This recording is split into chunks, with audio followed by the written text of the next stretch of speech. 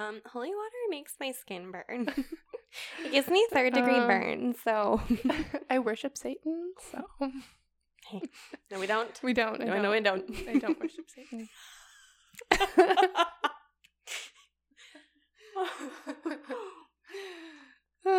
But Satanism is very interesting. I'll probably look into it. You know, he was God's favorite angel until, he fell or whatever happened. I don't know. Whatever he did. Lucifer.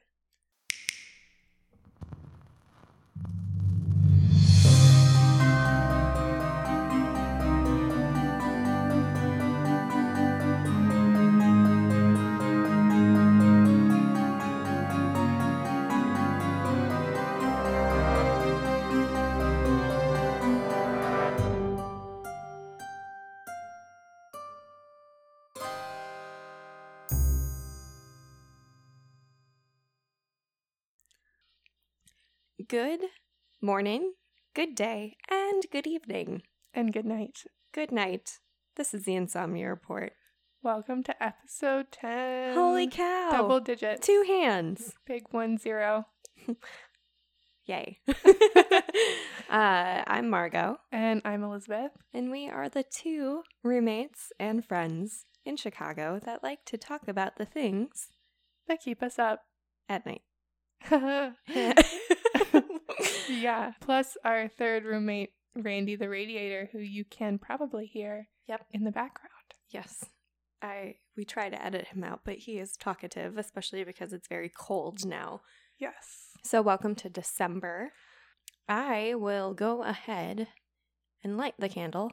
Mm-hmm. Can you tell me... I was about to say a spooky story, but no, that was last week. Would you like to tell me what keeps you up this week or last week or whenever? What has kept you up recently? I don't know. Maybe I shouldn't stay on this theme, but we've been watching a lot of TV.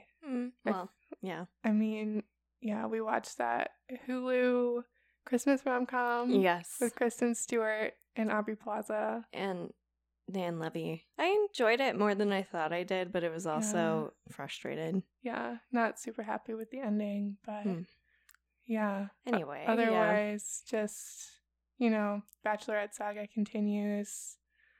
I was trying to explain to my mom earlier why I think Bennett's a serial killer. Oh, he 100% is. No, he 100% is.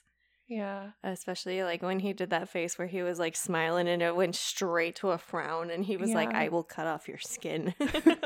He's like, I was pretending to have emotions, but now I... Like Dexter. Oh. He's cute though. What about you? So I wrote something down because I always forget. And this was a couple weeks ago when we finished recording the paranormal story. And we watched the Ghost Adventures episode on Excalibur. And remember we were just sitting there and I randomly I got a bruise on my arm. Oh, yeah. It was so weird. I was just sitting on the couch. We were watching Ghost Adventures on my laptop. And all of a sudden I was like, oh, my arm kind of hurts. And there's this giant bump and bruise. And I hadn't done anything because I was still very much in my boot. Yeah. Randy. Come on, Randy. My goodness. He has a lot to say. He wants to. So that was just really weird. And I've been having a lot of weird dreams, and I just am feeling kind of restless because I haven't been able to move around a lot. And all I want to do is work out. But it's funny because even when I didn't have a boot, I didn't work out. But you know what I mean. Also, side note for our listeners, we've been getting some EVPs on our podcast recordings. When we edit, we'll send these to the other person and be like, do you hear something? It's weird voices that aren't ours. Right. And we try to debunk it because we don't share a wall with anyone. Our apartment's on a corner and it faces the street, but we always record late at night, so it's not there's, I guess it could be someone walking by, but we don't live on a busy street. Mm-hmm. So it's really weird. So I guess we can compile those and post them somewhere. But it's definitely creepy, especially because we obviously don't hear it. Yeah. Unless we're recording, but we alternate edit in. Super spooky. Anyway, today we are talking about things we wish we learned in school. Mm-hmm. So I'm excited for you to educate me. Alrighty. So you've probably heard of this, but in case you haven't, it's a really big case in neuroscience and psychology. I did hear about this when I took AP Psych, and then I took a couple of psych courses in college, so it has like come up before. So if you have heard this before, you get to hear about it again. If you haven't, then prepare to have your mind blown. Oh, God. Okay. So we are in Cavendish, Vermont in 1848. Okay, this is not what I was expecting. What did you think? No, when you said like psychology and neuroscience, I had a theory, but it's wrong. Maybe. But that's good. Later. You're surprising me. Oh, surprise. Yeah. So here we find 25-year-old Phineas. Oh, yes, Yep. I've heard this. And he works for the railroad. I've been working on the railroad. I wrote it like that, but I was like, I'm not going to sing. So you did it for me. Thank you. You're welcome. So part of his job working for the railroad was to blow up rocks to clear the way for the tracks to be placed. So he would drill a hole and place explosive charge in the bottom of the hole, and then he'd pack it down with sand, and then he would use an iron called a tampon rod to pack the explosive powder into the drilled hole, and it exploded accidentally. Oh, no. Yeah. The explosion caused the iron rod to penetrate through his left cheek, through his brain, behind his eye socket, and through the left side of his skull. Oh, my God. That's so gruesome. Yeah. So the metal rod was 1 meter long, and it was a 1 1/4 inch diameter, and it weighed 13 pounds. Oh, my God. The rod was found 80 feet away. So, okay, sorry. So it like passed through his skull and then out? Yes, it went through his cheek, and like, you see it went like that. So it didn't get like stuck in there. It didn't get stuck. It like exploded through his brain. Oh, God. Oh, my God. Yeah. Oh, my God. So you would think this would be fatal, right? Right. Well, it wasn't. This is the story of Phineas Gage. Mm-hmm. Gage landed several feet away, but like he didn't even lose consciousness. He just twitched a few times, and then within a couple of minutes, he got up and moved, and he could speak, and he was like totally oh my God. Okay. Despite having like a rod just go through his brain. Did he know what had happened to him? Yeah, he was like completely aware of like what was going on. He could remember things like that happened previously and everything, and he could talk. Oh my God. So they walked him to an ox cart where he was taken to go, see a doctor. And he was just in the cart, and he just continued to write in his workbook, like, nothing happened. Like, maybe he had a headache. I don't know. So he gets to town, and the doctor came in, and I read that this was all done in a hotel room, which is absolutely disgusting. I guess they didn't have a hospital, or it was back when like doctors did like house calls or whatever. Oh, yeah. Not very sanitary. No. So I will, just a warning, if you have a weak stomach, you may want to fast forward a little bit. I'm sorry, Elizabeth, you have to hear this. Okay. I try to make it as tame as possible, but the first doctor was Dr. Williams, and he said that he could see the skull like pulsating, and he saw the brain pulsating. And, like, he could see it even before he got, like, out of his carriage. He was like, it just saw it right away. Like, I can't unsee it. Oh, my God. And he said it was like a volcano erupted of bone. Like, so the bone was, like, out. So, but, I mean, Gage, since he was, like, still conscious and he was still witty, he greeted the doctor by saying, "Doctor, here's enough business for you." And then he like showed him his whole head. So when Gage was talking about what happened, the doctor didn't actually believe that it went through his head, because he's like, you would be dead. Like, you would not be here right now. He thought maybe it was just like the explosion and something happened and like scuffed his head. So he was like, there's no way this went through your head. Like, that's just not possible. And then one article said that Gage insisted and that it went through his head, and then he got up and vomited. And when he did, a chunk of his brain fell on the floor. No! Losing my mind. Oh, no. Oh, no. Oh, no. Yeah. So that's where, like, the gruesome part, like, ends. I'm not going to go into, like, a whole lot more of that. So soon after, there was a doctor by the name of John Harlow, and he took over, and a lot of his reports are what tell us about most of the information about Phineas Gage and about his recovery period and the aftermath of the injury. So it's because of his reports that we know about mainly what happened. So Harlow was also the reason he was able to stay alive, because he did an exceptional job of managing the large infection that came around. Oh my God. And he was able to stop the excessive bleeding. So this was in the, late 1800s. It's not like they had a lot of resources. So he basically, I don't know how, like, a lot of the articles just kind of didn't go into detail. Maybe, I don't know, but he was able to stop, like, infection from getting really bad, and he was able to stop the bleeding, which I guess is, like, the main thing that kept him alive. But I mean, it's amazing. So for a couple of weeks after, he was semi-conscious, and the area continued to bleed. So, he wasn't getting better. So they were assuming that he was going to die. They prepared a coffin for him.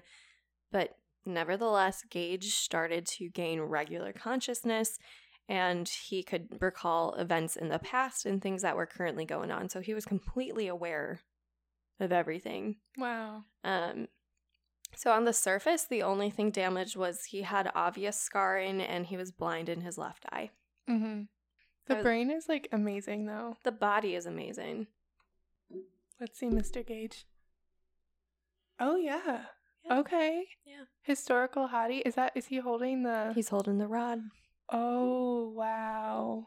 Yeah. That is gigantic. Yeah. That is gigantic. It weighed 13 pounds. And, like, the circumference. Oh, my God. And it went through his head. Yep. Oh, I know. That's Remember when incredible. I said mind-blowing? Try the veal. Anyway. So, months after the accident, Gage completely recovered, and he was eventually able to return to work. Like, again, amazing. I would not want to return to work. I would not either. To be honest. He had no motor or speech impairments, and his memory was completely fine. However, his friends and colleagues noticed something else was off with Phineas's behavior, and they quoted saying, "It's no longer Gage." It was like he was a completely different person. Whoa. So I'm going to give you kind of a crash course in neuroscience. So what caused this change is the rod took out a large part of the frontal lobe. Mm-hmm. So the frontal lobe is part of the brain's cerebral cortex, and it's located directly behind the forehead.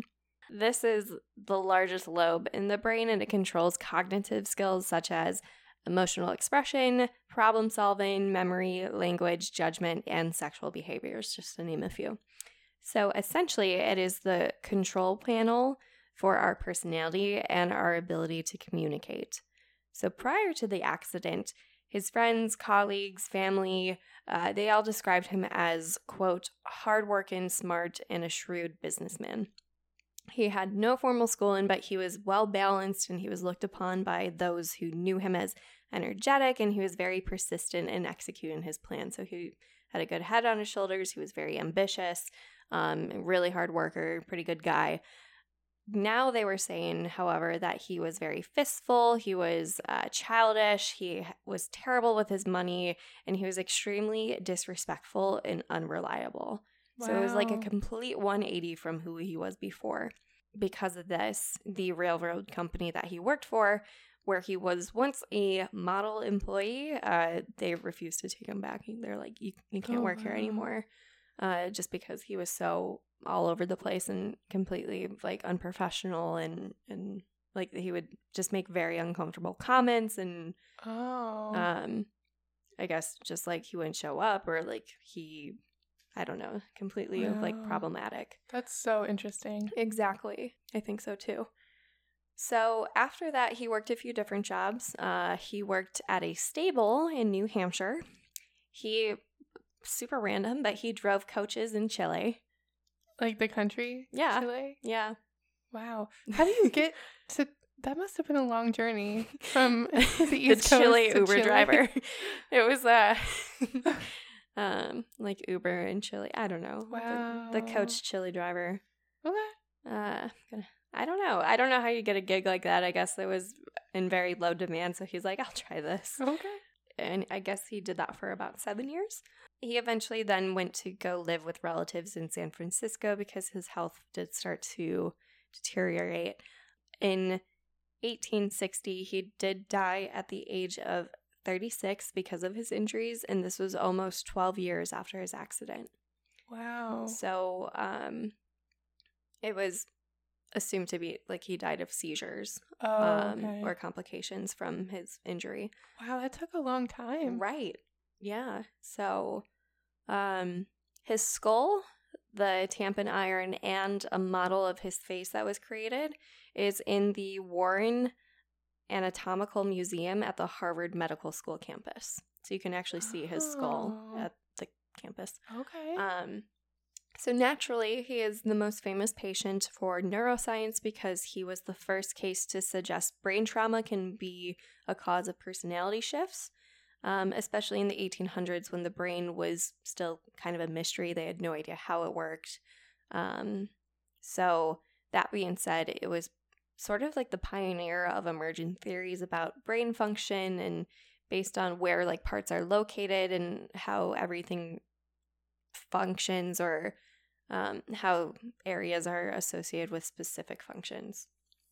So the aftermath of this is, I remember my psychology professor made a good point where she said we obviously can't find multiple cases to study because this is like an anomaly. And a big thing of like the scientific method is you have to like test it multiple times to make sure it is true. But obviously we're not going to, shove a iron through someone's head to test it. I would hope not. I would hope not.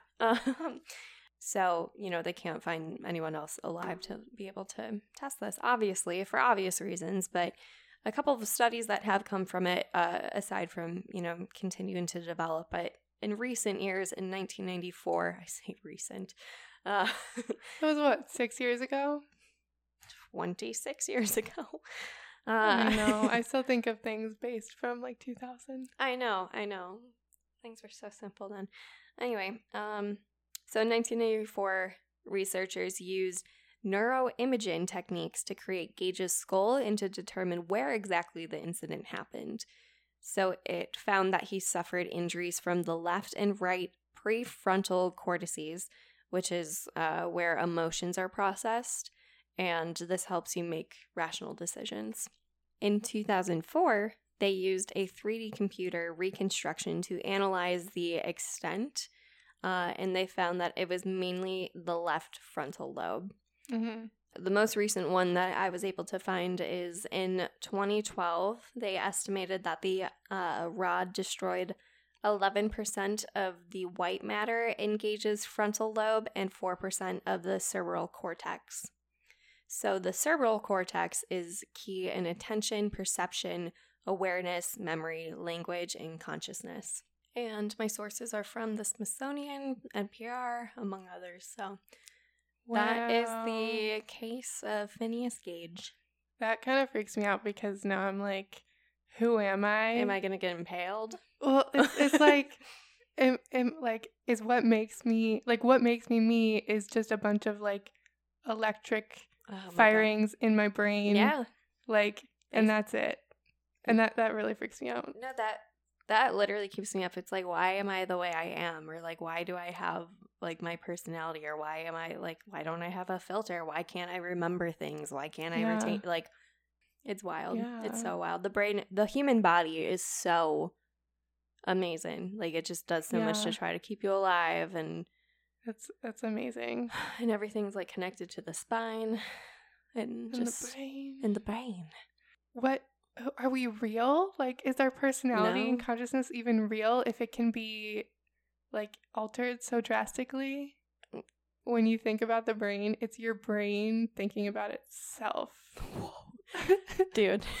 And that also really freaks me out. I don't know why. Is water wet? Or does it make things wet? Oh God. This is this is the shit that keeps me up at night for sure. Like, this is my report. Anyway, so that is my tale. Which is super freaky. Like, amazing he survived. It's great that he got like so many years after his accident. Yeah. Even though he died pretty young. I just want to know, like, his perspective. Yeah. You know, like, did he feel different? Did he, like, I don't know. Yeah, like, did he know that he's like changed?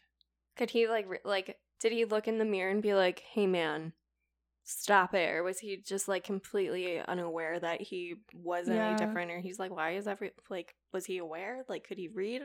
Because he was very like inappropriate post accident. So yeah, I don't know, man. Oh my God, it's wild. That's gonna keep me up at night. Yeah. So yeah, that's Phineas. I don't know how, like, I get headaches and I need like Tylenol right away. So I don't know what he did. Did he even, like, know he was in pain? Well, okay, so it must have hurt when it went through, like, his head and his skull, but I'm pretty sure the brain doesn't have pain, like, nerves for pain. So that's why, oh my God. Like, you know, when they do brain surgery where people have to stay awake sometimes. What? Yeah. Like, there's certain kinds of brain surgery where the person has to stay awake so they can make sure they're not, like, messing up their functions, basically.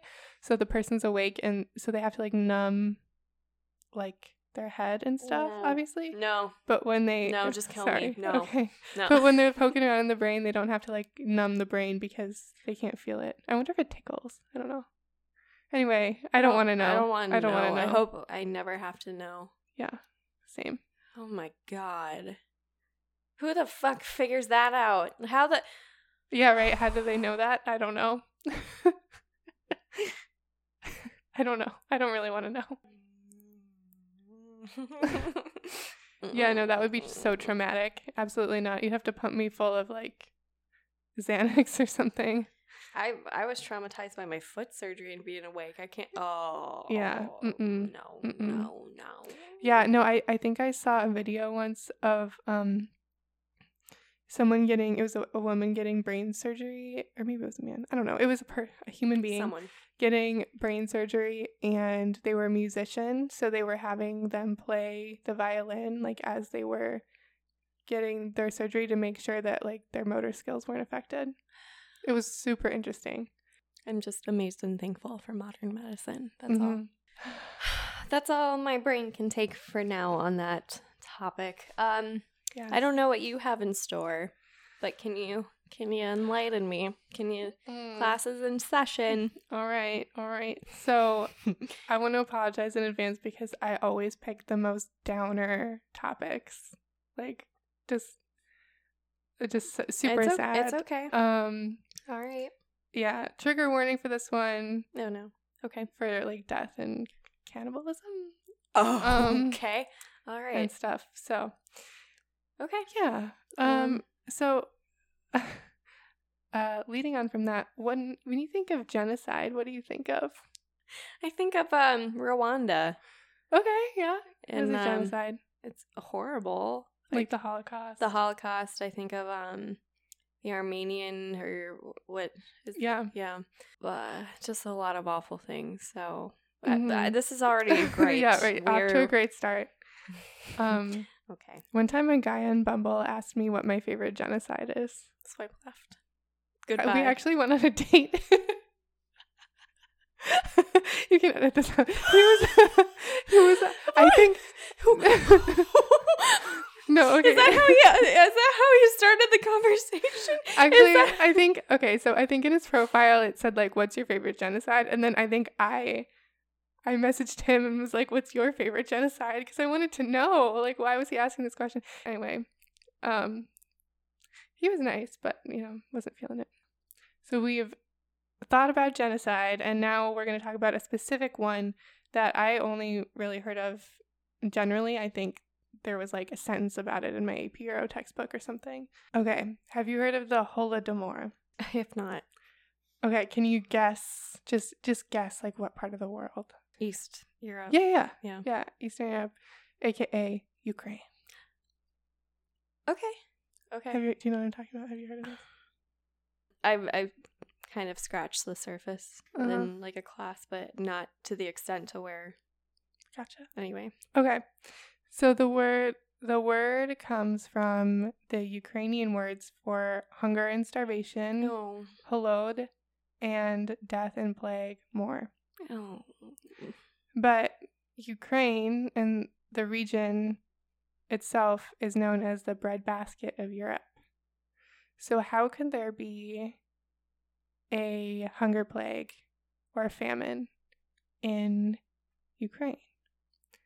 Well, let's find out. So in the late 1928, 1929, Ukraine was the Ukrainian Soviet Socialist Republic. Okay. So it was part of the USSR, and the leader, of course, at the time was Joseph Stalin. So in 1928 and 1929, Ukraine is under Soviet rule and the rule of Joseph Stalin.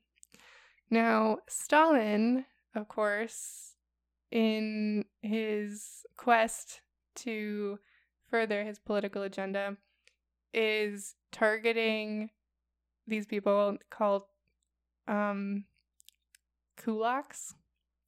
And kulaks were wealthy farmers in the USSR. So what Stalin wanted to do was something called collectivization, which is where you take farms from individual peasants and you merge them all into like a big collective farm. Okay. Yeah. So that was collectivization, and that's one of his policies. And the kulaks didn't like that, and Stalin didn't like the kulaks because they had too much money and didn't really support him. Oh, okay. And so he really wanted to get rid of the kulaks, and they were declared enemies of the state. He wanted to eliminate that escalated. them. Yeah, I know. It's just like, he's like, no, I don't like them. Like, I'm going to get rid of them. So eliminating the kulaks was part of collectivization. It was a warning to the people who were opposed to it. And it helped them collect land to confiscate from the kulaks to bring into these big collective farms. Mm. And it also got rid of the leaders of the different villages in Ukraine, because kind of the cultural backbone of Ukraine was the village community. And he didn't like that. So he deported them to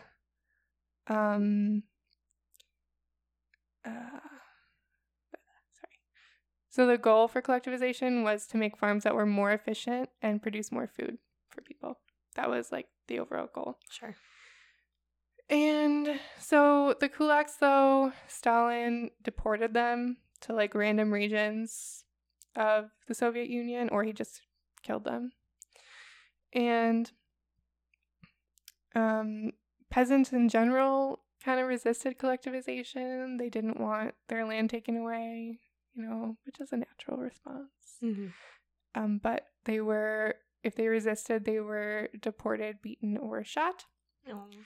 And through 1932, about 300,000 peasants were deported to work camps. And it was bad for them. Well, that doesn't sound like it was a good thing to happen. So. No, it did not. Anyway, so there were a few peasant rebellions in some parts of Ukraine, and it just, was escalating the tension. All right, so that's kind of the background of what was happening, but collectivization didn't actually work. There were lower crop yields after this happened, especially in 1931 and 1932. There was bad weather, pests, and also like all the farmers were deported. So Like, didn't think that one through. No.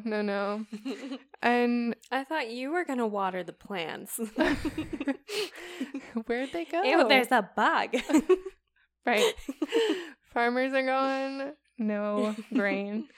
And so with collectivization, what was happening is, so all these peasants on these collective farms were growing grain or whatever they were growing. And then the state would collect part of it for themselves. So as part of collectivization, the government would take a quota of whatever was grown in these big farms, basically, because the state controlled everything. And the crop yields were especially bad in Ukraine during these years. And also there was lots of collectivization there. It was kind of targeted in that area. And so when there's less crops, there's less food, which leads to famine and starvation. Oh. Yeah. So a lot of peasants, I feel weird using the word peasants, but like... Yeah, peasant. That's what they were described as. They were farmers. Right. I mean, it's fine. You're not doing it in a, like... You're not doing it in a malicious way or, like, whatever. All right. So crop yields were especially bad in Ukraine because there was lots of collectivization there.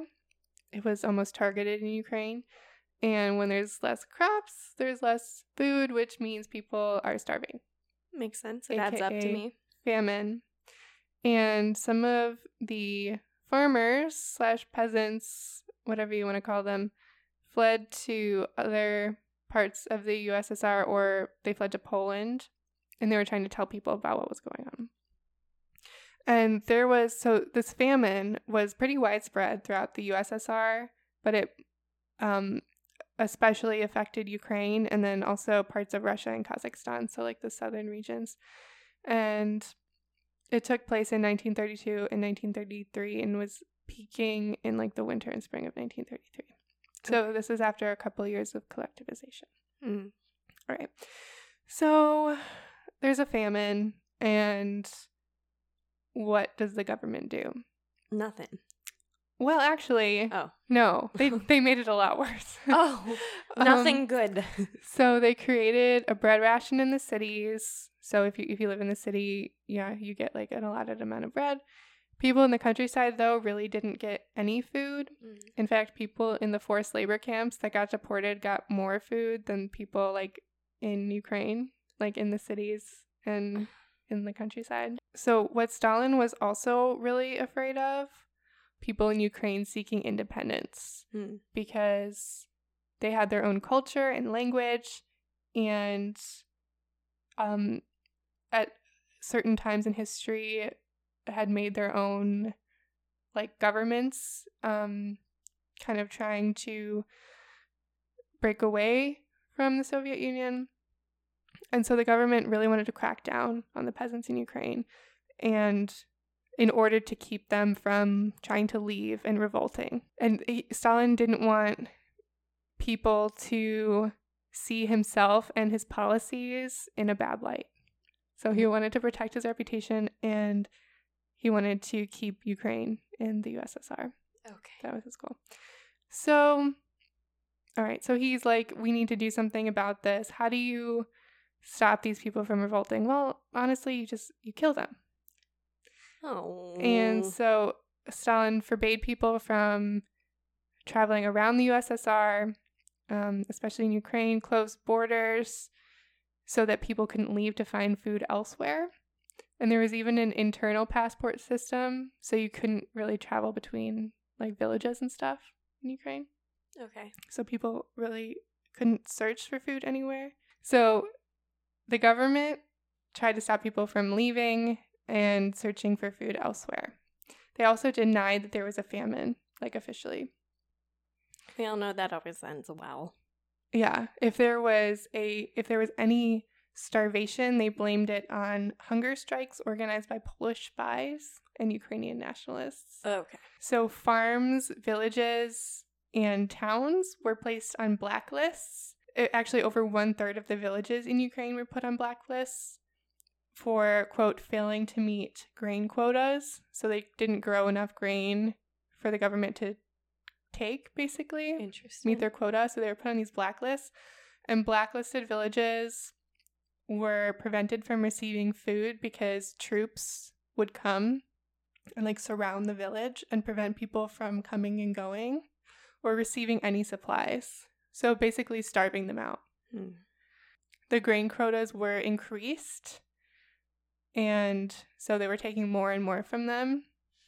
I think I mentioned this, but the famine reached its peak in 1932 to 33 in the winter and spring, where groups of police and like communist sympathizers for the government, they would come and they would ransack the houses of the peasants and take everything edible.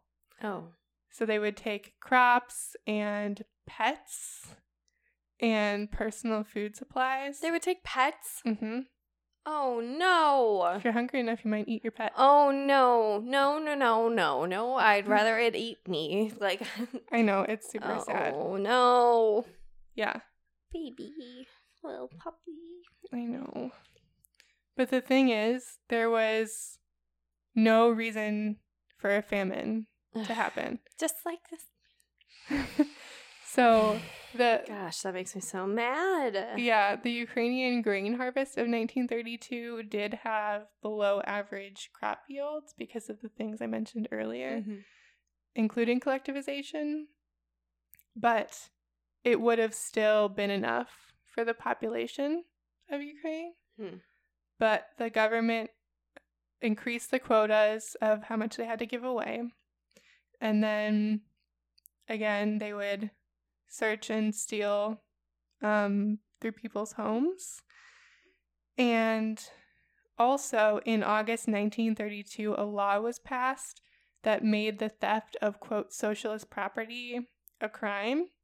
So that means that a peasant, even children, could be executed for stealing, like, wheat or something, or, like, food. Oh. And 2,000 people were executed for this. My God. Yeah. Over 54,000 were tried and sentenced. Jesus. So it was really bad. Yeah. It was really bad. Yeah. And during this time, so even though the Ukrainian population couldn't feed itself and it was getting so bad, the government just decided they weren't going to help people. And also during this time, the USSR exported over 1 million tons of grain to the West. So they were exporting their grain to other countries instead. And while people were starving, the government confiscated over 4 million tons of grain from Ukraine in 1932, which would have fed at least 12 million people for a whole year. And so they had, like, enough food for everyone. Like, if they had wanted to help, they could have. And they also didn't accept help from outside of the country. And even though people offered help from other countries, they denied it. So it was created basically by the government. Like, people didn't have to starve. They did it on purpose. That is horrible. Yeah. And there are photos from that time of people just, like, dead in the street, like corpses laying in the street. Between 1931 and 1934, at least 5 million people died of hunger across the USSR. And of those people, at least 3.9 million were Ukrainians. Like, I can't even, like, that's almost 4 million people. That's terrible. Yeah. And at the height of the famine in June of 1933, Ukrainians were dying at a rate of 28,000 people a day. 28,000? Mm-hmm. Oh my gosh. Mm-hmm. No. Yeah. Yeah. Why didn't we learn about this? It's like an astronomical number. It's just hard for me to wrap my head around. That's horrible. Yeah. Jeez. So as a result of this, some people turned to cannibalism. You know, there was looting, lawlessness, whatever that means, lynching, lots of mass graves. I saw a photo from the time. It was, like, just on a tree. There was a sign that said, you may not bury people here. So it was, like, such a problem that, like, they were just digging these mass graves everywhere. And this mostly affected the countryside because farmers and peasants, whatever peasants means, made up 80% of the population in Ukraine at the time. Mm. And in the cities, it was still pretty bad, but more people survived because they got ration cards. And yeah, people would just be like, there'd be like bodies everywhere in the street. People ate anything that was edible, grass, pets like cats and dogs. I'm so sorry. Acorns, and each other, apparently. I read a BBC story about where they interviewed this woman named Nina Karpenko, and she was a child. She's an old woman now, if she's still around. This was from like 2013. But she was a child when this was happening, and she talked about how her father died in the beginning. He starved, but then her mother sold all of her gold jewelry to get some flour, and they would mix it with weeds and make these like pancakes. Mm. And eventually they had to eat their horse. Oh. And then they had the dried horse skin like in a closet somewhere, and eventually their mom had to like cut it up and boil it and eat that. Oh. So that's so sad. It was really sad. Aside from being a famine, this was also a war on Ukrainian culture, because if you have your own distinct culture, I guess it's easier to maybe want to separate yourself from the government. So they carried out this campaign of cultural repression and against Ukrainian culture and especially religious leaders. So earlier in beginning a few years earlier in 1923, the Soviet authorities in Ukraine started this campaign of Ukrainization, where they supported people speaking Ukrainian and practicing their culture and stuff like that, because they thought that if they promoted this, then the Ukrainians would like the Soviet Union more. But then after that, at this point, they're like, no, wait, actually, that's a bad idea. So they started to target people who were part of this campaign, like religious leaders and people like that. They were sent to the Gulag, which is a system of prisons and labor camps, or they were just killed. And so one of the goals was to destroy the Ukrainian village life kind of thing. Mm-hmm. Okay, so it all ended in 1933 when crop yields finally increased, but like I said, almost 4 million people in Ukraine were dead at that point, and some estimates go up to 7 million people, so we don't really know for sure, but it was about 13.3% of Ukraine's population. That's horrible. Mm-hmm. And in some regions, the percentages were higher. For example, in Kiev, it was 19% of the population, and the capital at the time, Kharkiv, it was 29% of the population. Settlers from Russia were brought in to repopulate the countryside because everyone was dead. And there was this promotion of a new Soviet identity, and they were trying to push Ukrainians to speak Russian now instead. So it was like also a cultural thing. And then afterwards, so during the famine, like I said, the Soviet Union was suppressing news of it, so no one talked about it in public, and journalists based in Moscow were instructed not to write about it.